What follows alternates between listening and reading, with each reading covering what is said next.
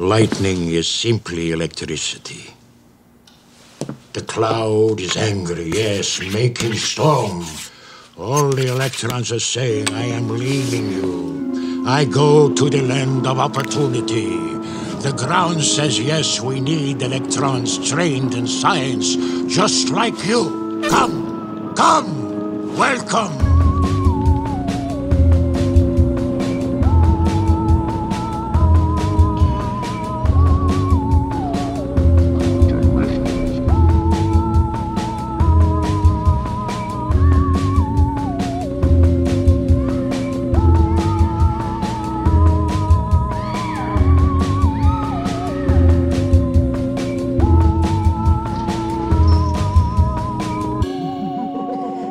Welcome to Generation Lost, the show about movies with Bryn.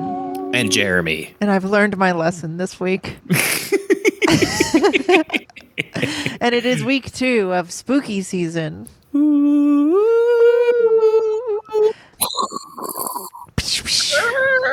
added the sound effects last time, but I'm assuming you won't this time. Chain. Chain. Chain of fools. And we are talking about this is, I think, the first time we have kind of accidentally done the same director 2 times in a row. Yeah. We've definitely done like director months, but this is not Tim Burton month. We just kind of thought we wanted to see Frankenweenie. Yeah, I think actually that Sleepy Hollow was like a late addition. I think we had already decided that. I think Frankenweenie might have been the first one that we decided we were watching this month. Okay. Or Paranorman, one or the other. Right. I get those two mixed up a lot. I'd never seen Frankenweenie, so this was a fun little watch for me. But we won't talk about that now. We will get to spooky season later. But thank you for being here. Never dream of it. And until then, what we will be talking about is what else we watched this week. And Jeremy, what did you watch this week? What else did you watch this week? That's right. So I watched a couple of things. I on Thursday, when we usually record these, I didn't know that you were sick and I was running out of time. So I crammed a movie down my fucking face.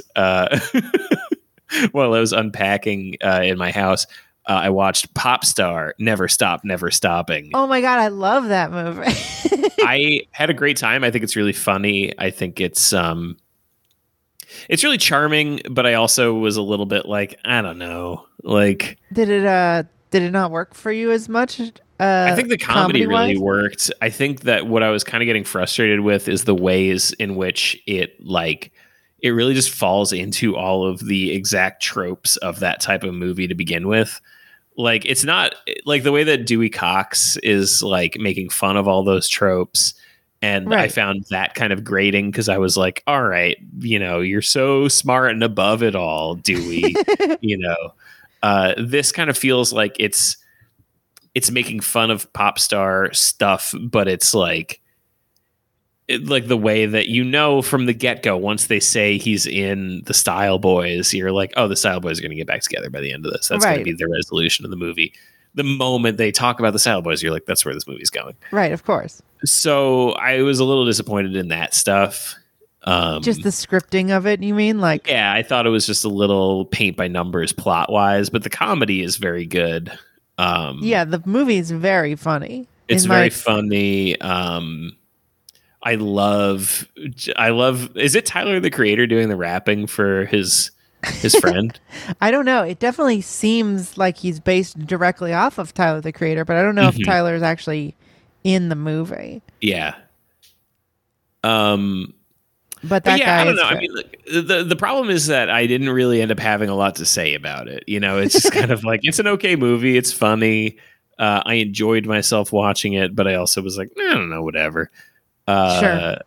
The other thing that I watched this week. It's a very light watch. It's an easy little thing to watch. Aperitif.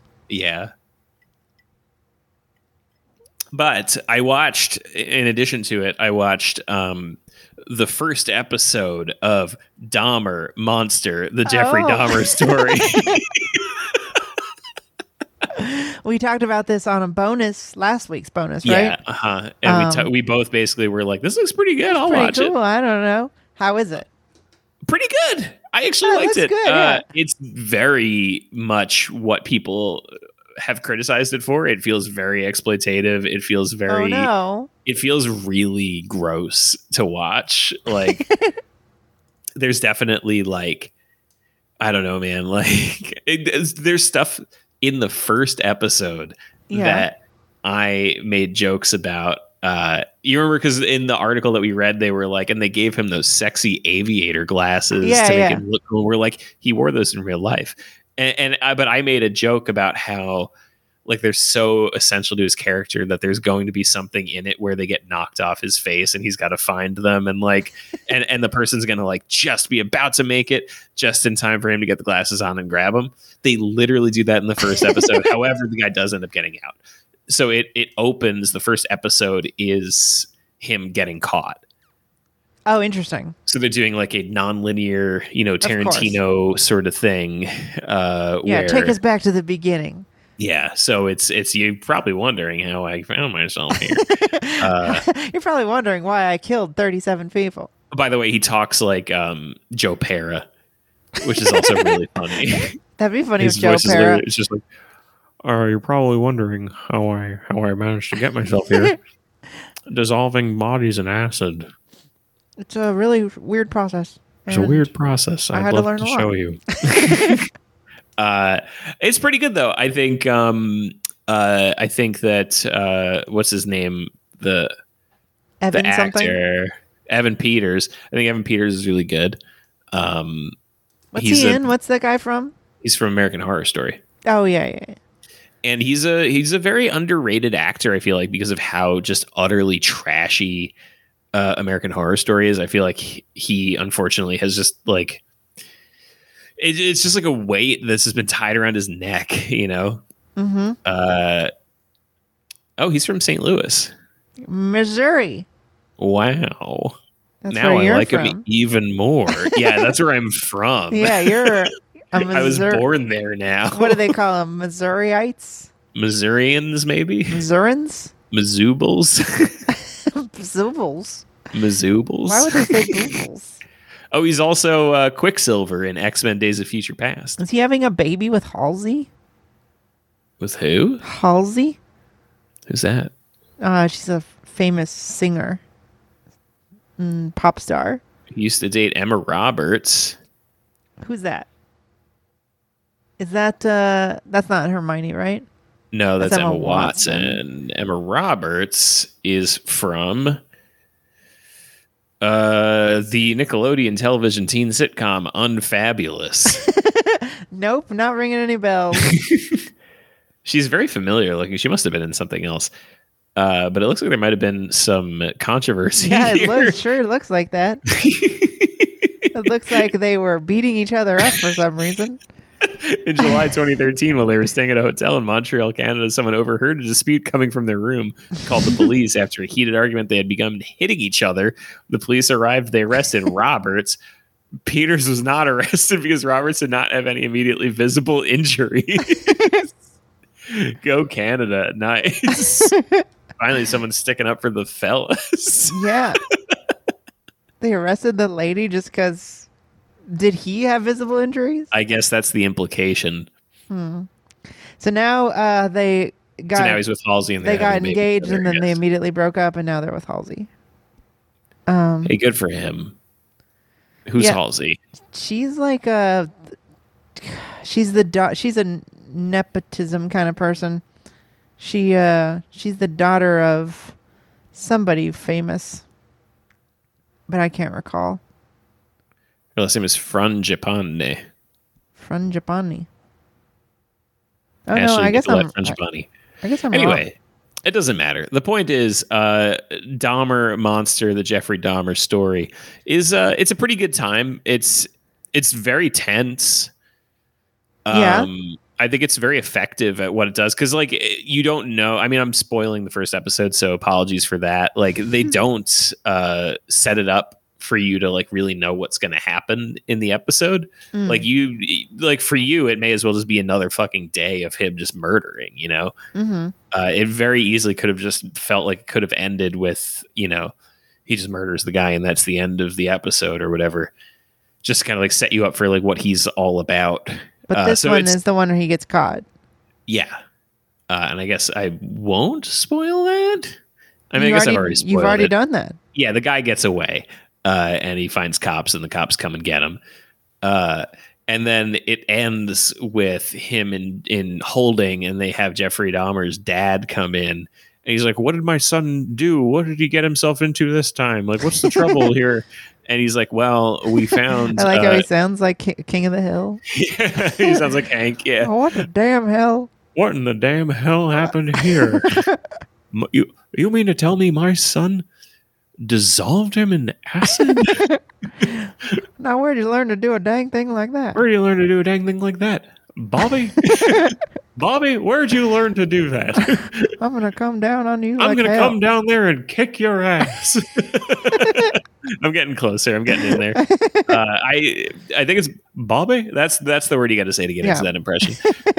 Anyway, so they have a scene where they bring the dad in and the dad's like, what did he do? Like, what is my son in trouble for this time? And he's like, obviously expecting it to be like, oh, he was like doing drugs or something like that. And they're like, well, sir, he tried to murder this guy. And he's like, oh my God. And he's like, and when we went into his apartment, we found a tub of we found pictures of lots of dead bodies. And he's like, what? And he's like, and we found a large tub of acid that he's using to dissolve several bodies. And he's like, what? And he's like, and we found human hearts Ziploc baggied and frozen in his freezer.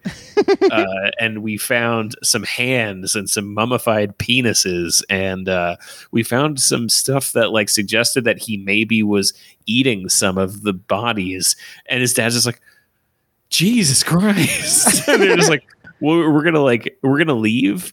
We're going to go outside for a minute, have a smoke, and we're going to come back. Just going to let you process all this for a second. We'll see you later. And they just walk out, and the dad just like starts just crying. I was like, what? What the fuck? So impossible. Like it's impossible to get just like as nobody, like just unattached from the situation. You hear all that stuff and you're like, what? Imagine it's like your fucking son. Yeah. That's what's so crazy about this stuff, because it's just like, that's somebody's son. It's like how inattentive or like disconnected you have to be to like not know this kind of stuff, but you like are still communicating enough for them to like call you. You know what I mean? Yeah. Like, and then it's just like, if somebody was like, yeah, this happened in your neighborhood, you'd be like, what? Yeah, right. How many times did I see him at the store or something, you know? But then it being your kid that you talk to all the time. Yeah, brutal stuff. So crazy. But yeah, so far it's pretty good. I'll keep watching it for sure. It's all right. Nice. I mean, does it feel so it does feel disrespectful to you? It doesn't feel, I don't think disrespectful is the word for it, although a little bit, because I do kind of feel like I'm like, if I was related to the guy who they're showing as the victim here, like if I knew him in real life, or if he was related to me or had any sort of connection to him at all, I definitely would kind of be like, this is really fucked. Like, because they're showing, like, it's long, it's the whole episode basically is in the apartment with the two of them. Like he goes to a gay bar, picks this guy up, brings him back to his apartment saying like, I'm a photographer, I'm going to take your picture. And he's like, all right, sure, man, I'll come take a picture with you. And like they're at the apartment and like instantly it's like disgusting and scary. And he's like, I'm going to fucking die here for sure. But he like handcuffs him and he's like making him watch a movie and stuff and like doing all this creepy shit with him. Like immediately you're kidnapped. You can't leave. It basically like, cause they're there for a minute. Like it instantly like stinks when he gets there. He's like, it fucking smells disgusting in here, man. I can't fucking hang out with you. And then like he starts seeing stuff around where he's like, this is sketchy. This doesn't feel right. And then like, and then he's like, I'm going to get out of here. And Dahmer's like, you can't leave. And then he like handcuffs him and like holds a knife to him. He's like, "You can't go. We got to watch a movie together. We're friends." Yikes. And the guy is like just trying to buy time to try to get out the door, I guess. So it's all him like he like dances for him a little bit. He like starts trying to fuck him. He like suggests that he sucks his dick and whatever. Like it's like there's stuff where you're like, this is really like, I don't know if it was me who like was That in the too, apartment with him, I'd be like, I don't want you making a Netflix show about how I like tried to suck his dick to survive. It's like really embarrassing. It's really embarrassing. And then two random dumbasses are going to say a podcast about it and laugh. Yeah, exactly. I don't need any of that. No. Yeah. Have you ever seen 6 Feet Under? Mm-hmm. You remember the episode that's all David getting abducted? And like, no, I mean, I didn't see the whole thing, and I definitely don't remember much of it. It's like season 4 or 5. Like one of the characters just like a crazy guy, like just abducts him. And then like the whole episode is him just like being held at gunpoint and like being forced to drive him around and like get drugs and then like made to have sex with him and stuff. And it's like, it's so intense. Is David Dexter? Yes. Yeah. And then for like the rest of the show, it's just like this guy's real name, Michael Richards. No, it's Michael something. Michael Hall, I think. Michael C. Hall. No, that can't be right. I think it is. Yeah, I'm right. Michael C. Hall. Okay. Yeah, and then for the rest of the series, it's just like this thing that he's like constantly dealing with the trauma and like PTSD of. That's what I really love about that show. It's just like now this person is irrevocably changed for the rest of their life. It's good. Highly recommend 6 Feet Under. If you haven't seen it. I mean, based on the first episode, I recommend Dahmer Monster, the Jeffrey Dahmer story. Why not? I mean, I like it. I'm interested. I'm probably going to check it out. It's worth it. Yeah. It's worth a check out, at least. It's worth one episode. You can survive one episode. The problem, though, is that it looks like after the first episode, we're going to Dahmer's childhood. And I'm not really particularly like that's what I mean about like the exploitative nature of it, right? Is it's like it really feels like it's just like every single detail. Like there's no detail that's too minuscule in the Dahmer story.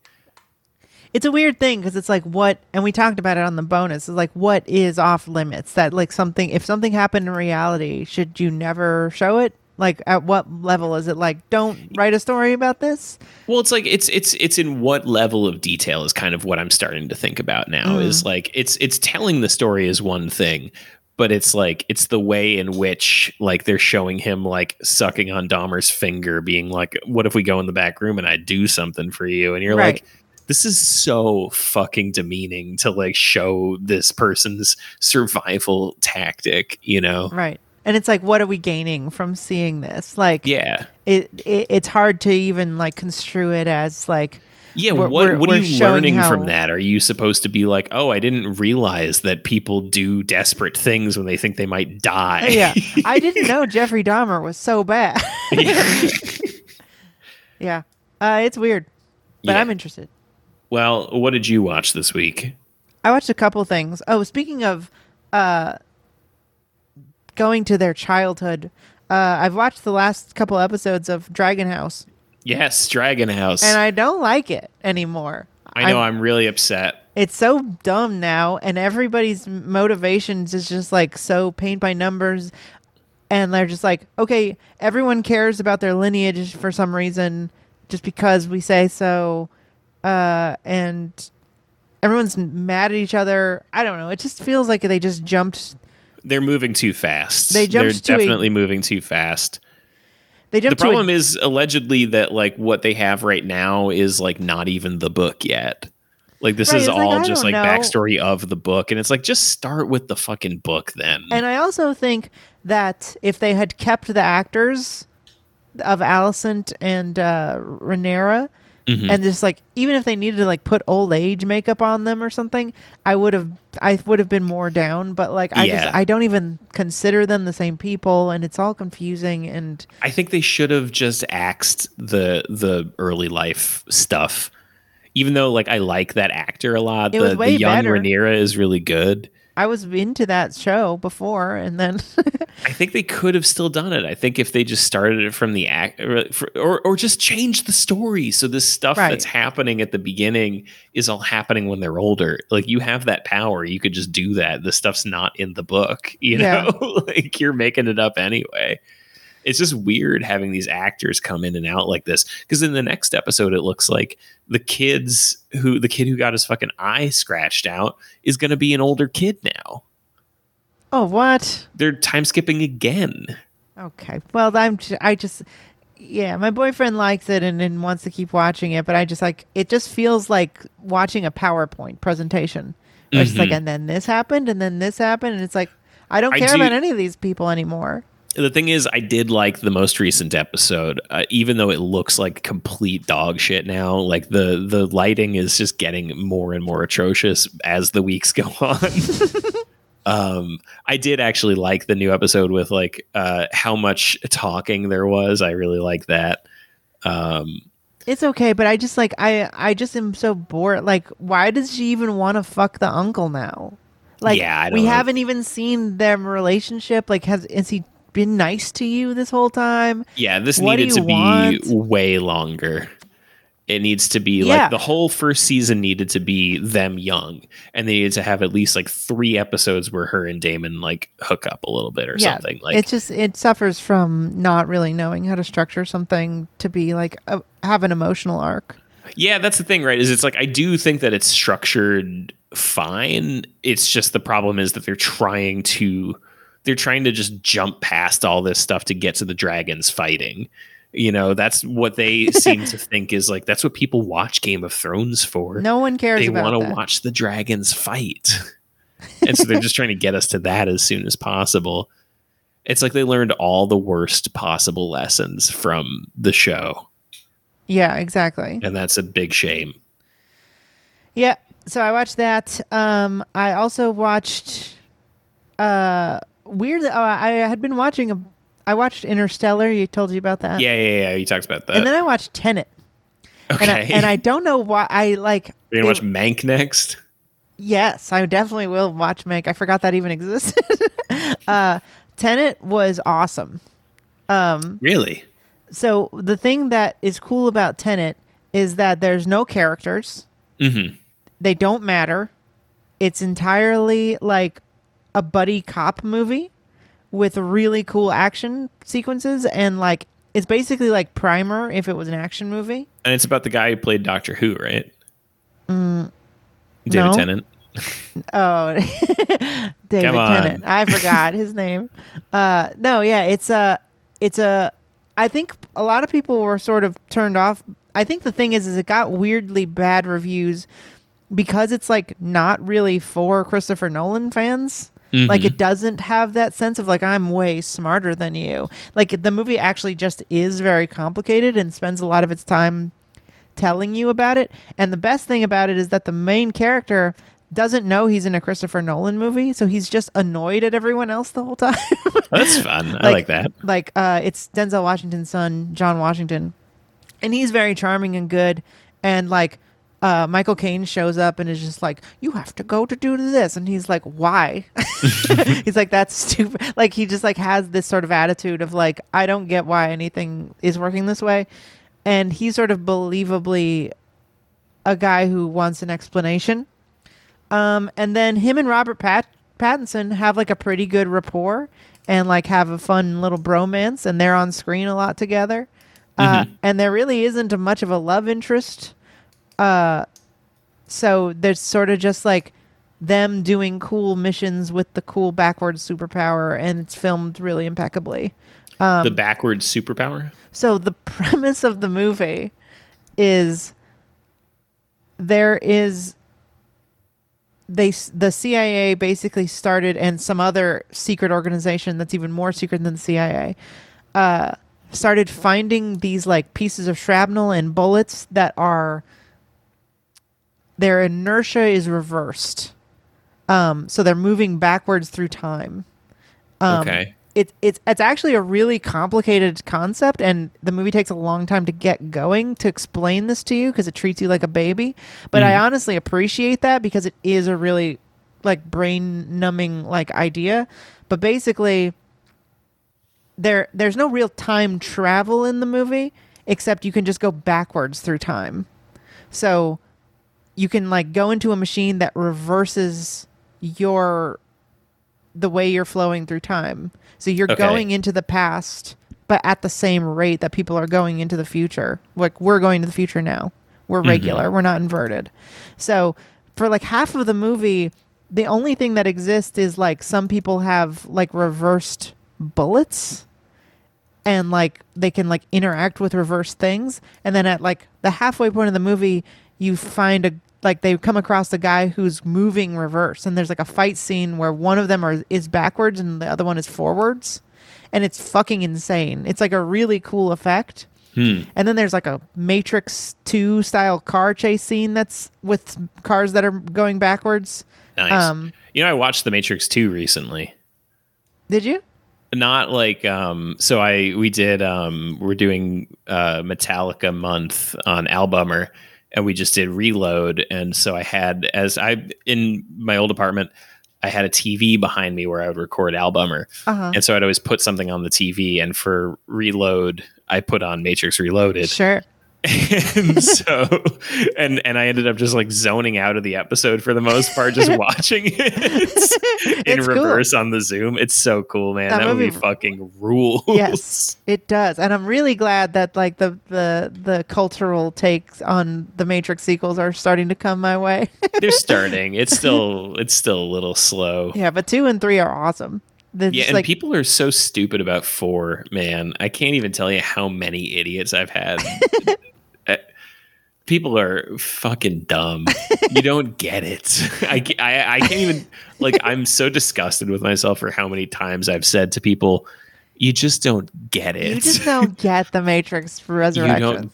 You don't get the Matrix at all if you don't get Matrix 4. It's true. Frankly. It's fucking true. If you don't like the 4th one, you don't like the first one. Yeah. And listener, if you don't know me, I really hate most of Christopher Nolan's movies. So I think that if you go into Tenet with a bit of an open mind, there is some like dumb like info dumps that are just like not done very well. But like there's so few of them and they're so short.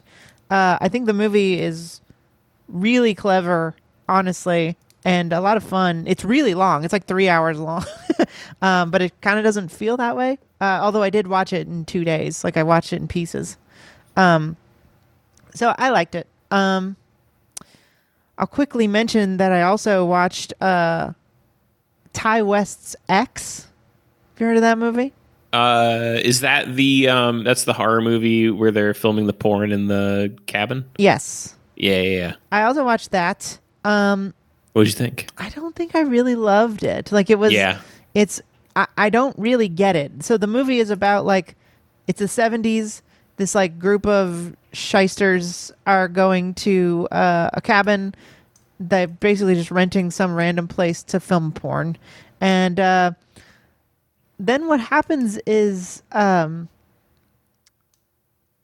of the screenwriter and filmmaker, there's like the executive producer guy who's got the money and he's also like a weird porn guy. But then there's like the nerd kid who has the camera and he's like, we can make this an artsy movie like Beyond the Green Door or whatever, or Deep Throat. And like people will like it.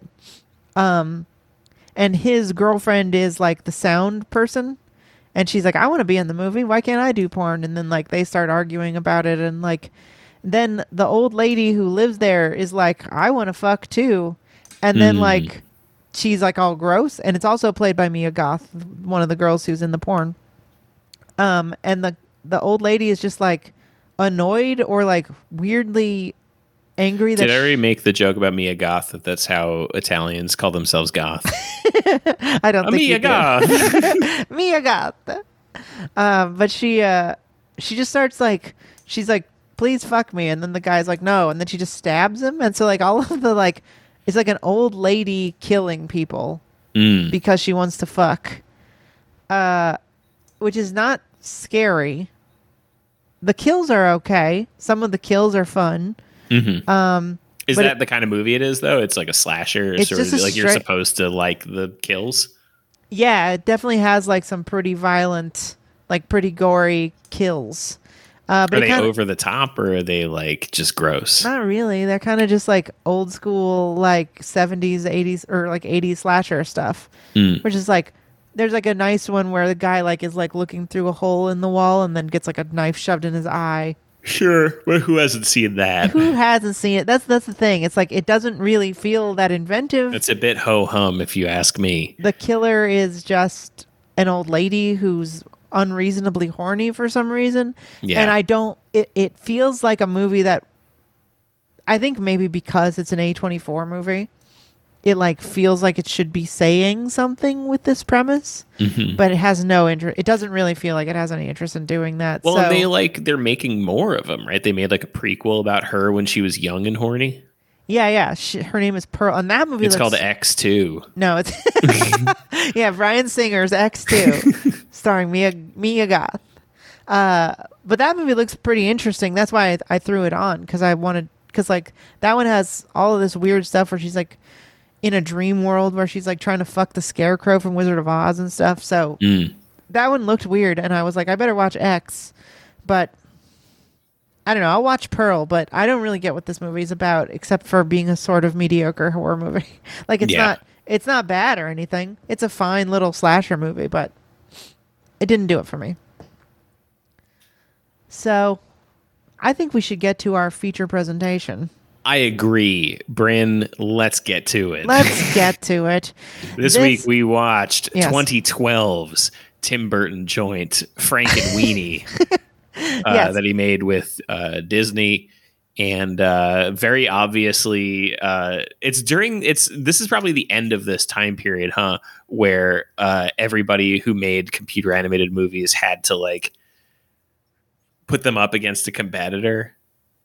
What do you mean? Like how like Finding Nemo came out the same year as A Shark's Tale, and like A Bug's Life came out the same year as Ants. And it was like there was this weird time period where it was like everybody knew computer animation was the future, and it felt like every studio was like battling each other for like who's going to be the fucking one. Yeah.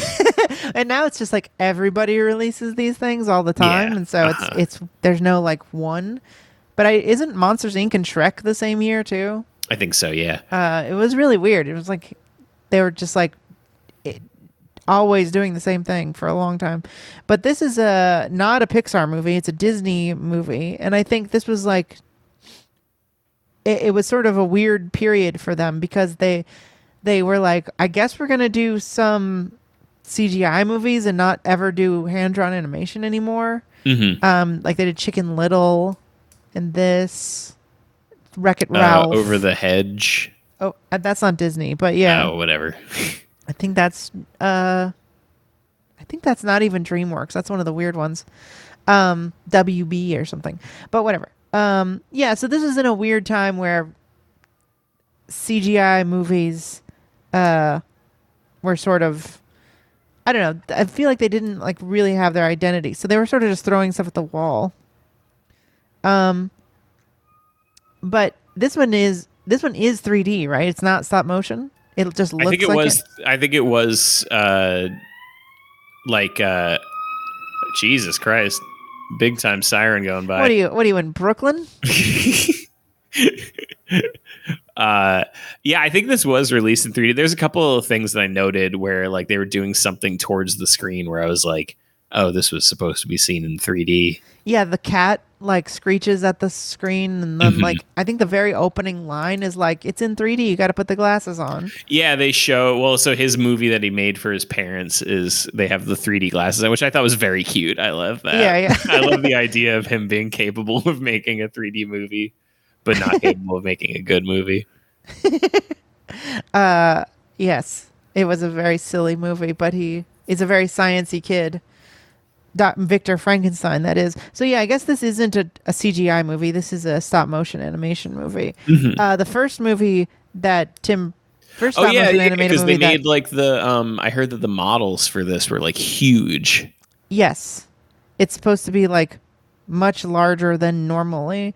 But this is the first stop motion movie that Tim Burton directed, because the first two are Henry Selick, I believe. Oh no, wait. I'm lying. Corpse Bride was not Tom Selleck or Henry Selick. Tom Selleck. Yes. James and the Giant Peach is Henry Selick. Mm-hmm. Nightmare Before Christmas is Henry Selick, and then Corpse Bride and this are just Tim Burton. This is the first one he's directed on his own, though. Yeah. So Frankenweenie tells the story of young Victor Frankenstein, not the one you know, but a different maybe. one. Maybe in like a different time and universe or whatever.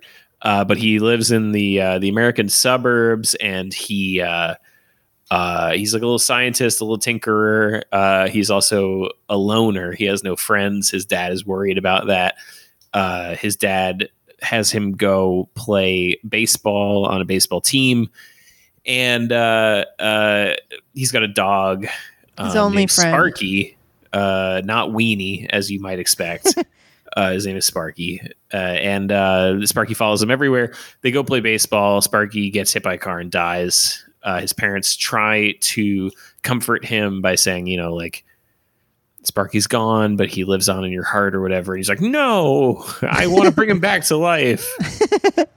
Well, he's sort of just sad for a while, and then it finds, like, has an idea. He's like, oh, I could bring him back to life after he sees a frog being manipulated in class with electrical impulses by his weird Russian teacher who's voiced by Martin Landau. Yeah, who's awesome, by the way. Great. Yeah. So he does the Frankenstein thing. He uses lightning to bring Sparky back to life. For some reason, Sparky also needs to be stitched back together. Not really clear why. His little dog guts got exploded, I guess. And then what else? His buddy Igor witnesses. He's actually Edgar. His name is Edgar. Yeah, not really clear why. They didn't just call him Igor. Yeah. Considering everybody else is like very on the nose, and his name is literally Victor Frankenstein. Yeah. And it's not really his buddy. It's like a weird kid who's like trying to steal his project for the science fair. Right? Yeah. And I guess like Victor is thinking about submitting his reanimated dead dog to the science fair. And anyway, so Igor witnesses it. He figures out how to do it. They bring a goldfish back to life, but the goldfish is like weird and invisible and like not right. And then I don't know, some other kids figure it out and they bring some animals back to life. There's a whole conflict with these other kids trying to steal from Victor for the science fair. They all want to do the science fair project of reanimating a corpse. At some point, Victor's parents find out that he's reanimated a corpse, and they're like, "You've played God, Victor. This is not appropriate. This is not appropriate. This is disgusting and wrong. And sometimes dead is better, Mm-hmm. And and then the end of it is that. What is the resolution? Okay, so so they all try to bring people back to life, their pets back to life. Find it in the pet cemetery. They find Sparky, and Sparky realizes they're all mad at him for existing, so he runs back to the pet cemetery to I don't know, just be alone and sad. And then during the sort of fair festival type thing where Dutch Day. Dutch Day, where Winona Ryder's character, who's the neighbor, is you're not going to believe this, folks. It's a hot goth girl. Well, she's a high school student, but she's hot, and she's voiced by a 50-year-old. Tim Burton thinks so anyway. If there's anything Tim Burton loves more than a big body drag queen woman, it's a hot goth teenage girl. He likes them both. This man is definitely a man of varied tastes. A not dysfunctional heterosexual man. Yeah, no, he's normal. If there's one thing about Tim Burton that we all know, is that he's normal. Normal guy. Perfectly normal dude. And so she's singing a little song, and all of the monsters that they create come out wrong because they don't actually love their pets. I think is the implication. No, they don't love the scientific process. They do love their pets. That's why they're bringing them back to life. Although Igor, I love that Igor is just like a little fucking freak. He has nothing. He has nothing in this world. Like the other kids who steal from Victor, like they go bring back like Colossus, his little turtle, guinea pig or whatever, and then there's the turtle. I love that. But then like Igor, like the first thing he brings back is a goldfish that he just buys from the store explicitly because it's dead. And then the second thing he brings back is like a fucking roadkill possum. Oh yeah. That's a weird one. Yeah, so what a sick little freak. They start wreaking havoc on the town and ruining the fair.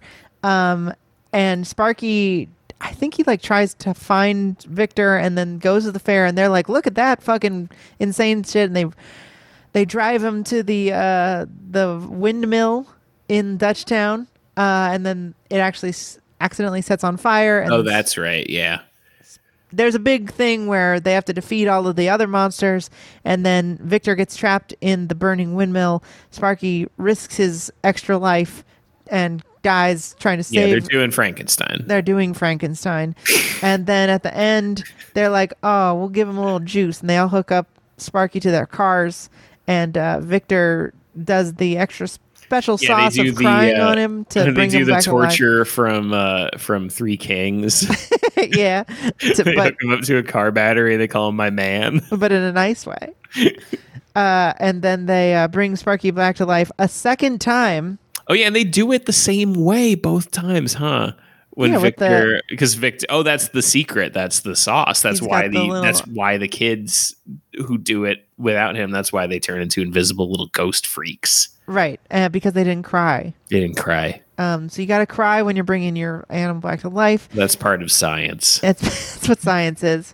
And that's how he comes back to life. And then they live happily. Well, they are undead happily ever after. Yeah, and his parents like are just like over it. They're like, hey, you know what? Sometimes we're wrong. Sometimes parents don't know what they're talking about. Like bringing back an animal from death, like instead of processing the idea of death, like you're gonna want to do that instead.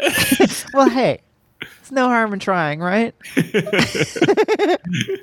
I guess maybe they were like, well, hey, maybe when we die, Victor will juice us up with a little bit of electricity. Maybe we'll be forever undead, and that'll be pretty cool. Wouldn't that be nice? I'm Martin Short. So that's the little movie here. And I don't know. First thing right off the bat, this movie is just like gorgeous black and white. Yes. It's really ballsy to make a children's movie in 2012, stop motion and all black and white. There's never like, and then we're done with that. We're going to color. No, It's all black and white. There's no like joke at the beginning where it's because it opens. They even let you think for a second that that's what they will do because it opens with Victor makes like a little movie to show his parents. And it's, you're like, oh, so he's made it in black and white. And then there's going to be a snap to color. No. Right. Never comes, only black and white. And the black and white is really good. It's like really nice, rich blacks. Like it looks like an old movie. It looks like real film. Yeah, if there's one thing Tim Burton really knows how to do, it's like this specific aesthetic. Mm-hmm. And it's really great that he's able to, that they let him do this. Yeah. It's cool. This is the first time that I've watched a Tim Burton movie and been like, really realizing that he is kind of like the Gen X Wes Anderson. Where like, even though I don't think that his movies are as good as Wes Anderson's, and I do think he's a bit more of a sellout, overall, he's definitely done some bullshit. Like, I have a great appreciation for like the auteurness of him and the fact that he just has a thing that he likes. And it's not necessarily goth in particular. It's a lot of stuff. There's a lot coming into his general palette. It's very easy to peg him as just like making spooky goth stuff, but he doesn't really. It's almost never like explicitly spooky. I think that possibly Sleepy Hollow is his scariest movie. Oh, for sure. Right? Like, I don't like know a that he straight-up has horror anything else movie. that is an explicit horror movie. Yeah. I actually, one thing I didn't talk about, but I just watched Beetlejuice Mm. this week. My boyfriend had never seen it. And that movie still really holds up, but it's funny. Yes. That's a straight up, that's more like, that has the tone of Ghostbusters. Mhm. Like it's, there's ghosts in it. It's about ghosts trying to haunt people out of their house. Yeah, and the fact that that's his first, real Tim Burton movie. Obviously he made Pee-wee's Big Adventure, but like that's the first of what we'd consider to be the Tim Burton shit, Absolutely. I mean, it's so Tim Burton-y. It's just like, that movie really feels like, I don't know if I'll ever get to make another movie, so I'm going to make an insanely me movie. And Right. like, I don't, it's just, I'm going to put all of the things I like in one movie. And it has like his like weird fascination with like tiki room stuff. And it has the goth girls who wants to die. And it has just grappling with all of this weird, like shrunken head. He has such a specific, it almost made me wonder, like, did he invent that?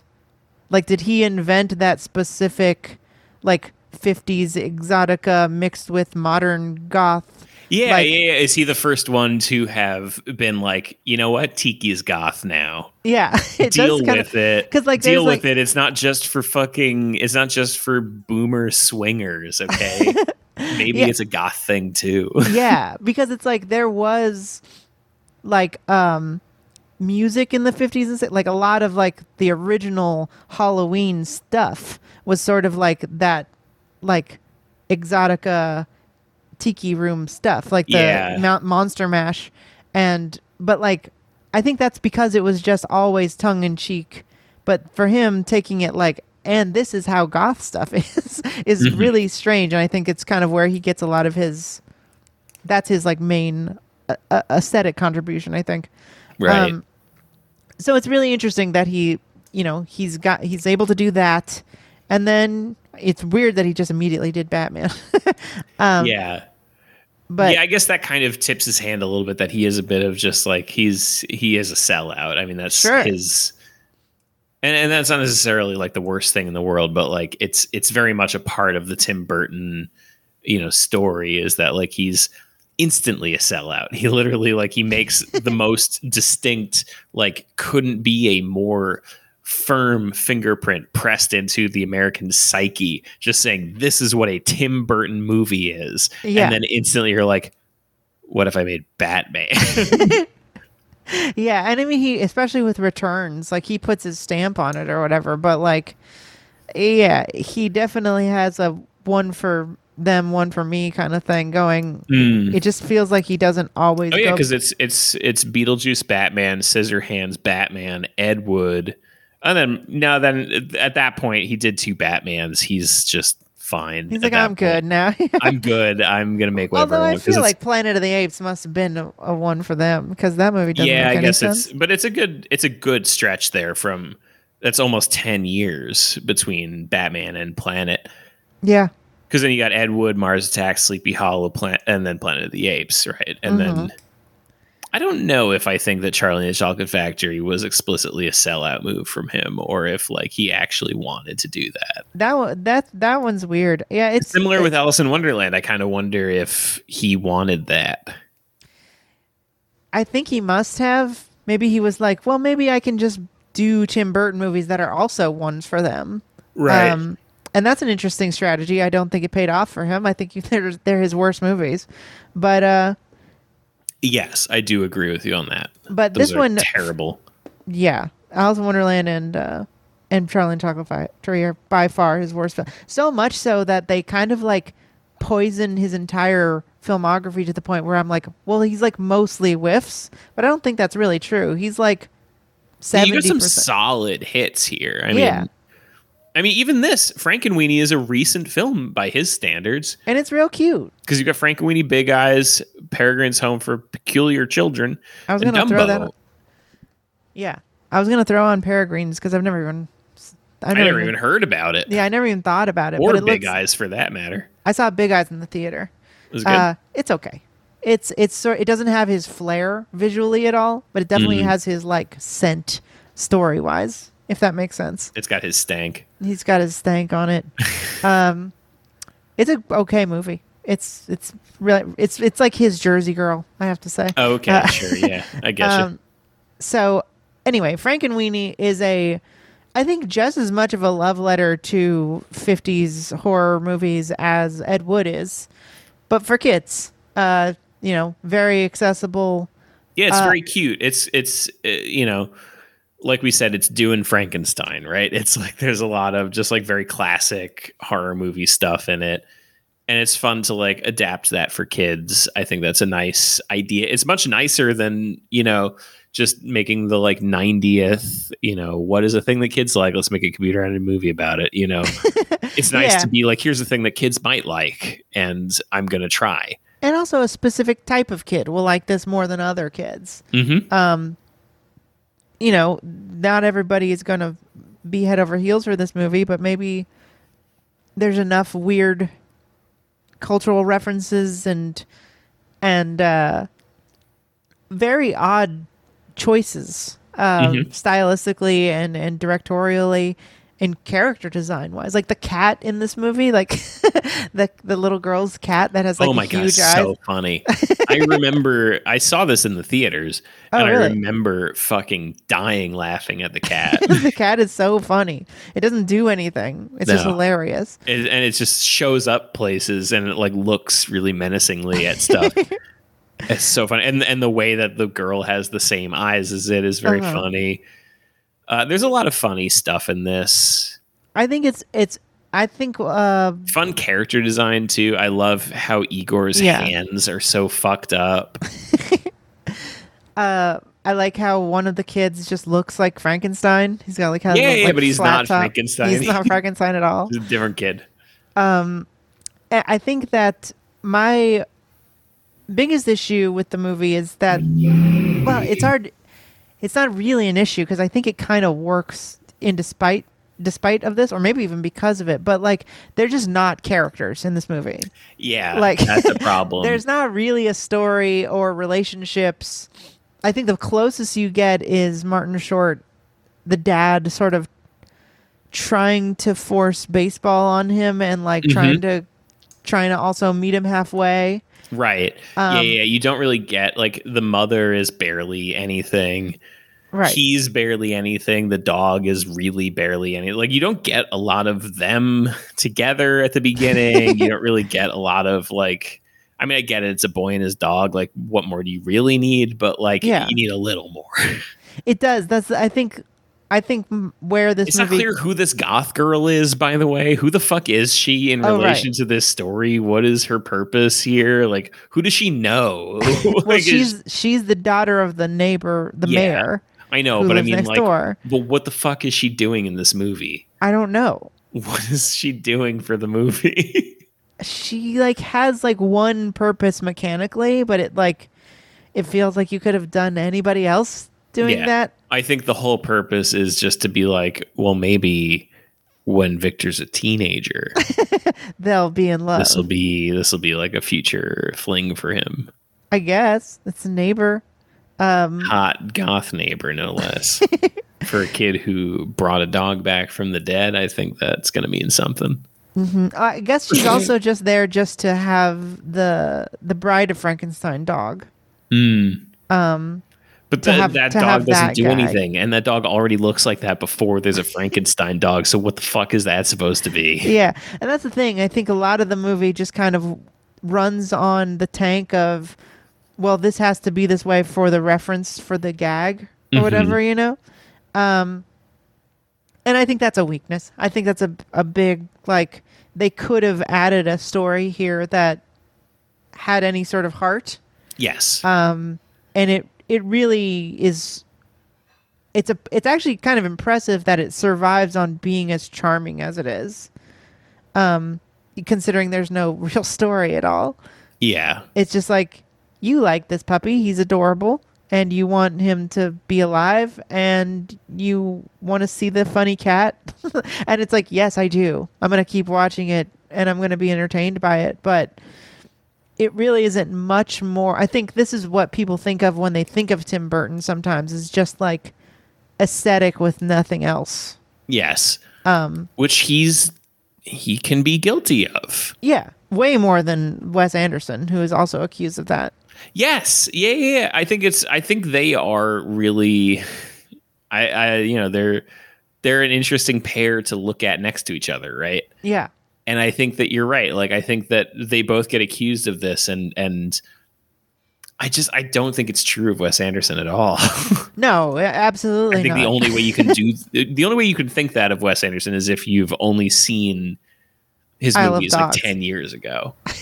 Like, if you remember seeing them when you were young and being like, the only thing I remember is like those crazy shots, and then you're like, he's all just those shots. Right. It's like, well, you were a child and you didn't understand like and it was a long time ago. Refresh your memory. There's other stuff happening in the movie.